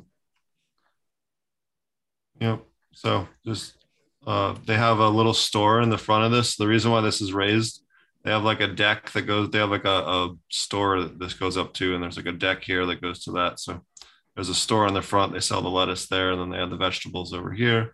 And this is all different types of leafy greens that they'll be growing, different ones year round. Yeah. So I'm working on fixing the layout of it, and they're putting new liners in it and new frames for all the grow beds and new plumbing for all the fish tanks, adding 2 more fish Cool, tanks. man. There's only 2 in there right now. So That's really cool, dude. No, I was thinking as you were doing that, I was like, man, I want to fucking ride that. I want to drive that car. yeah. Yeah, this Pretty is fun. down in Texas. So working on places all over. So yeah, it's fun. Especially stuff like that. It Dude, just doesn't take me a long Thailand time. is going to be a fucking bitch. That like, you know what I mean? Like if I know the grow scene there a little bit, enough to be intimidated by it. They grow in these like semi greenhouse, they're basically roofs with mosquito, or insect netting, all around the outside. Yeah, but it's basically the same as Jamaica. You have a lot of bugs. It's humid. Soil isn't super great. Well, it's a little bit better where I'm going, but it's what you do is you have to use. Have you ever seen an umbrella top greenhouse? That's what. Yeah. That's what I'm saying. They're Yeah. Hold on. I gotta step off for a sec. Sure. I'll pull one up, guys, for you guys and watching the show. Oh, where is it? Let's call it an umbrella ridge. Here we go. So something like this. Well, this is kind of a shit picture. Let me find a better one. Anyways, I'll pull this up here in a second for you guys. There's kind of 2 different ways that you can go about this, but we'll put this up on the screen just so you guys can see it. So it looks like this. you can see here, it has this kind of like extra structure on top of the greenhouse. Oh yeah. And you can vent out that way, and it helps the heat get out of there a lot better. It wicks the heat up, kind of gives a little attic for that heat differential, and that heat differential will suck the air up, so it kind of helps dump it out much better. Those So are dope. That's what I need. yeah, so anywhere, if you're growing in the south, you're growing anywhere in the tropics, this is the design that works. Alternatively, you can also use a design like this. Let me open this up. Oh. Let me open this up and just the image. I'm sorry, guys. Something like this. This is the other design that we've used a bunch. I think you guys can see this, right? Yeah, or just have that open up. So this, yeah. So this opens up, and you can dump all that heat out. So the heat just rolls right out the top. And this is, you have to have either this design or this design, and or if you're doing the tropics. If you don't have one of these two designs, you're screwed, because the heat's going to build, even with just greenhouses. This one is probably with the tropic heavy rain loads. You know, you probably want these are much better long term. Yep. Oh my gosh, dude! I can't believe I took it up the nose too. Still feeling it. I'm moving to this thing. I got just. I'll match you. How about that? Here we go. Match me on that, bitch. Match me outside. Speaking of which, that chick made an obscene amount of money this year on the whatever. Only spam.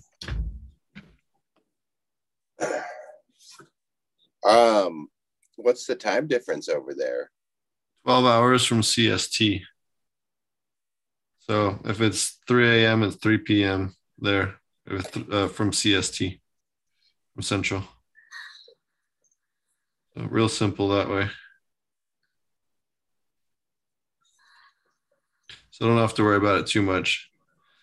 Just figure it out for myself. But I don't know. It'll be easy. The only difference is that my show will be Friday mornings instead of Thursday night. So it is what it is. Oh, you'll be doing it Friday morning. Yeah, to me it'll be Friday morning, but it'll be the normal time Thursday to everyone else in the US. Oh, you know what I found today? I was going to mention it just because I have much love for one of the persons. Oh, do I lose them? Oh, they're right here. Here you go. Here's something I bet a bunch of y'all haven't seen in a minute. Open Cannabis Project sticker. Oh. I haven't seen one of those in a minute. Found one of those I was cleaning today. So what's up with your dogs? I got a friend of mine that's got a farm that needs guarding, so they're gonna go hang out. Nice. And they got 2 ponds and like 40 acres and an indoor barn for them. It's got climate control with a bunch of grow rooms. They can hang out in the lobby with and the nice air conditioning all day while they're at work. So they'll be nice and spoiled. Yeah. How long's your contract? I have a couple. We'll kind of see how it goes for the first 3 months, and if we like each other, then we'll go as long as we want. So, but I'm sure it'll work out. It seems pretty simple. I have a really good idea of what's going on and a good idea what to do when I hit the ground. So, and it's not my first rodeo doing one of these go to the other side of the world and do this again kind of thing. So, did this once before. Actually, twice before. Sounds like a lot of fun. Yeah. The biggest thing is learning the new bugs, right? And like figuring out what we got to do to keep them in line. So I've been trying to learn some other natural pest mite controls and like other mite solutions for the spider mites and the red mites there. That's been my biggest concern. Mold and all that I can deal with. I know how to deal with all that shit. The bugs aren't what I would be worried about. There's nothing else to worry about. No, fuck the climate, dude. That can, No, that's fine. I can deal with fungi. I can deal with mold. I can deal with humidity. I can deal with all that. That's plants are waking up with like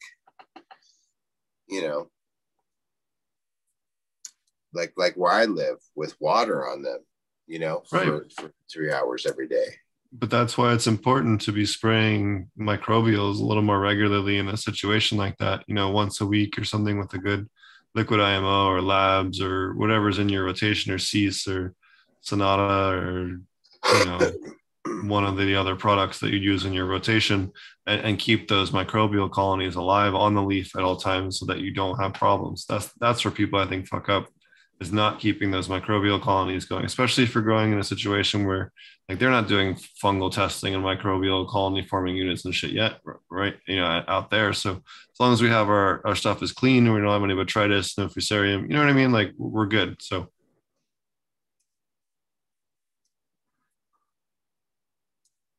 obviously if we're doing total plate counts, or we'll see what they come down the line with as far as microbial testing, and we'll adjust. Yeah, it just seems intimidating, like I just, we don't have any issues with that. I mean, wet and cold is one thing, but wet and warm is another fucking thing, Wet and warm is easier because your probiotics stay alive longer. Yeah, but it's like optimal mold at night, it's optimal pathogen. Well, that's just where it's important here. Like it gets cold, we're already in the 50s at night, low 50s, right? So like we're out of pathogen zone at night. Well, that's where the importance of thinning your plants, not letting it get too bushy, and then also just keeping good airflow in the fields.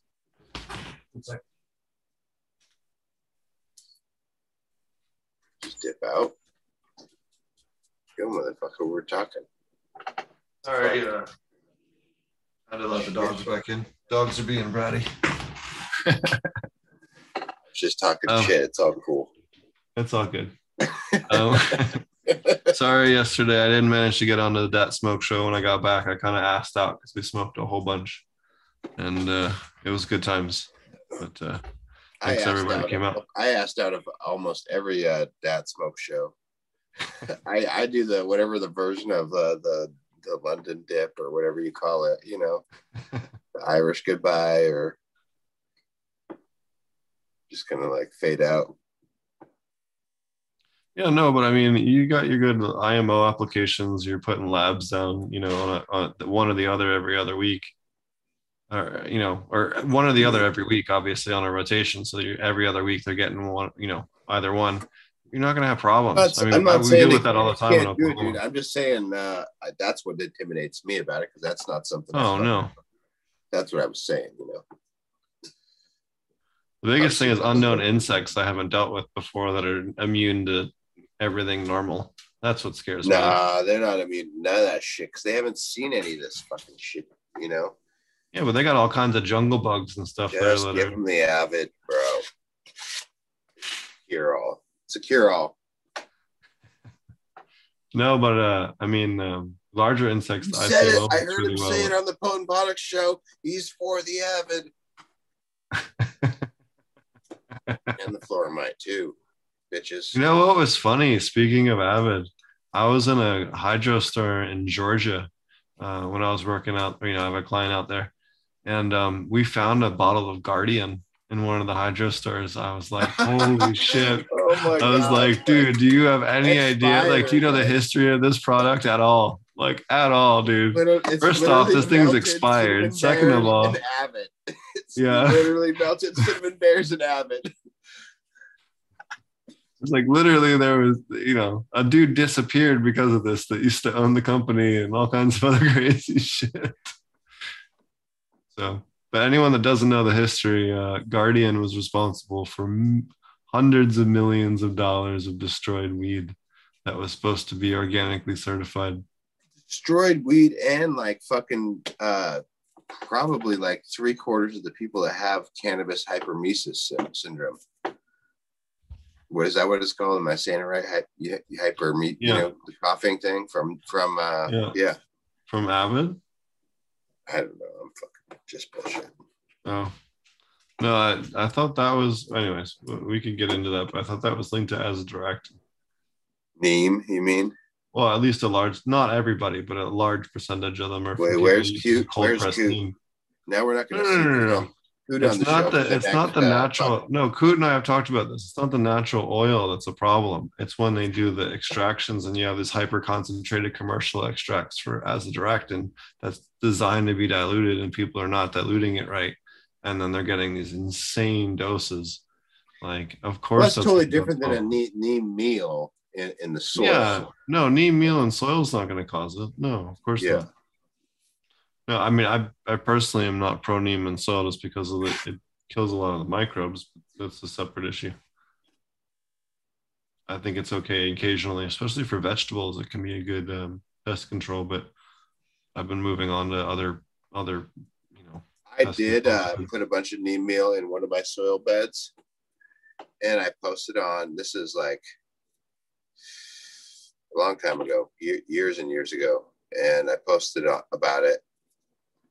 And one of the Scott Scuttle Granola got really,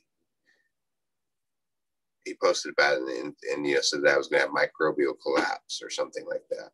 Yeah, And we call it microbial prolapse. Yes. Yeah, that never happened.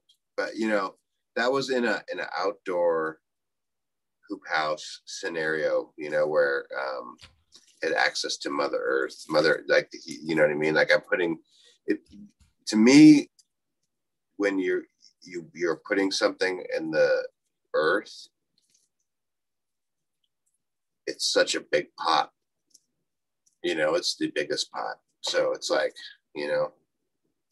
it's different than doing a pot above ground where there's only so much soil. It's like I always tell people, it's like the reason I do huge ass beds is because it's, have you ever had a fish tank?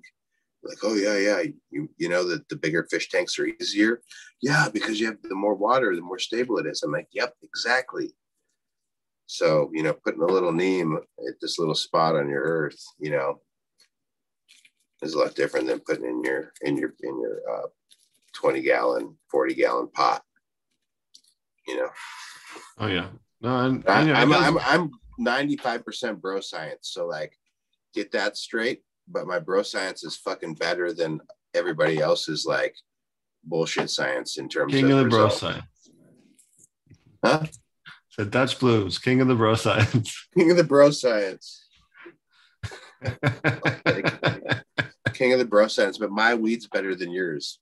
So there's that. There you go. And I'm saying that just like in general, not to you, Steve, but also to you, Steve.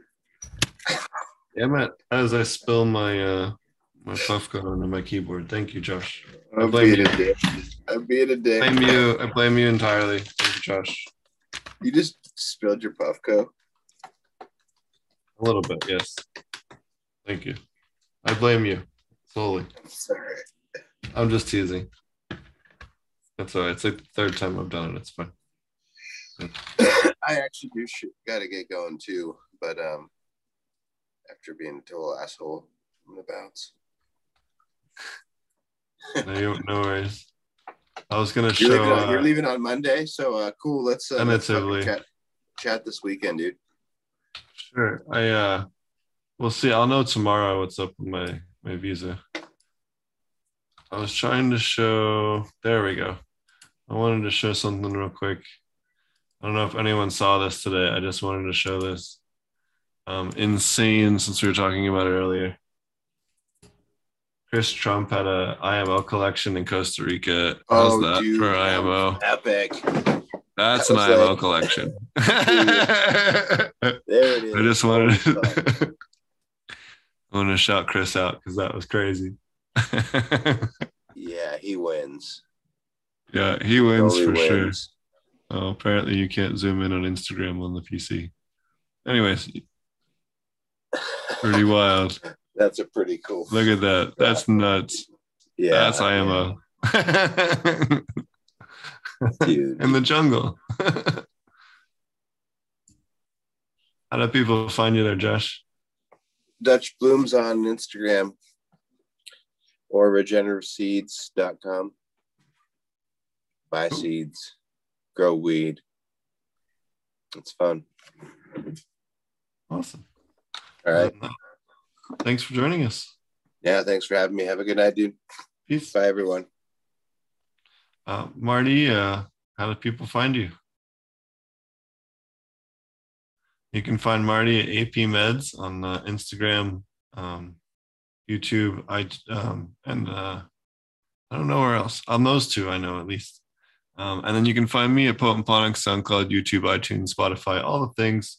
You can also check us out over at apmjclass.com. We have a whole bunch of different courses and topics, over 700 different sections, covering a huge range of different topics in aquaponic cannabis cultivation. We also have another class, thepestclass.com. That's just pest management for living soil and aquaponics. We kind of cover all the different beneficial controls and beneficial insects, release rates, all the other fun stuff. So check it out. It's a great course if you're looking to, get a good foundation to your pest control. Alrighty, guys, thanks for watching.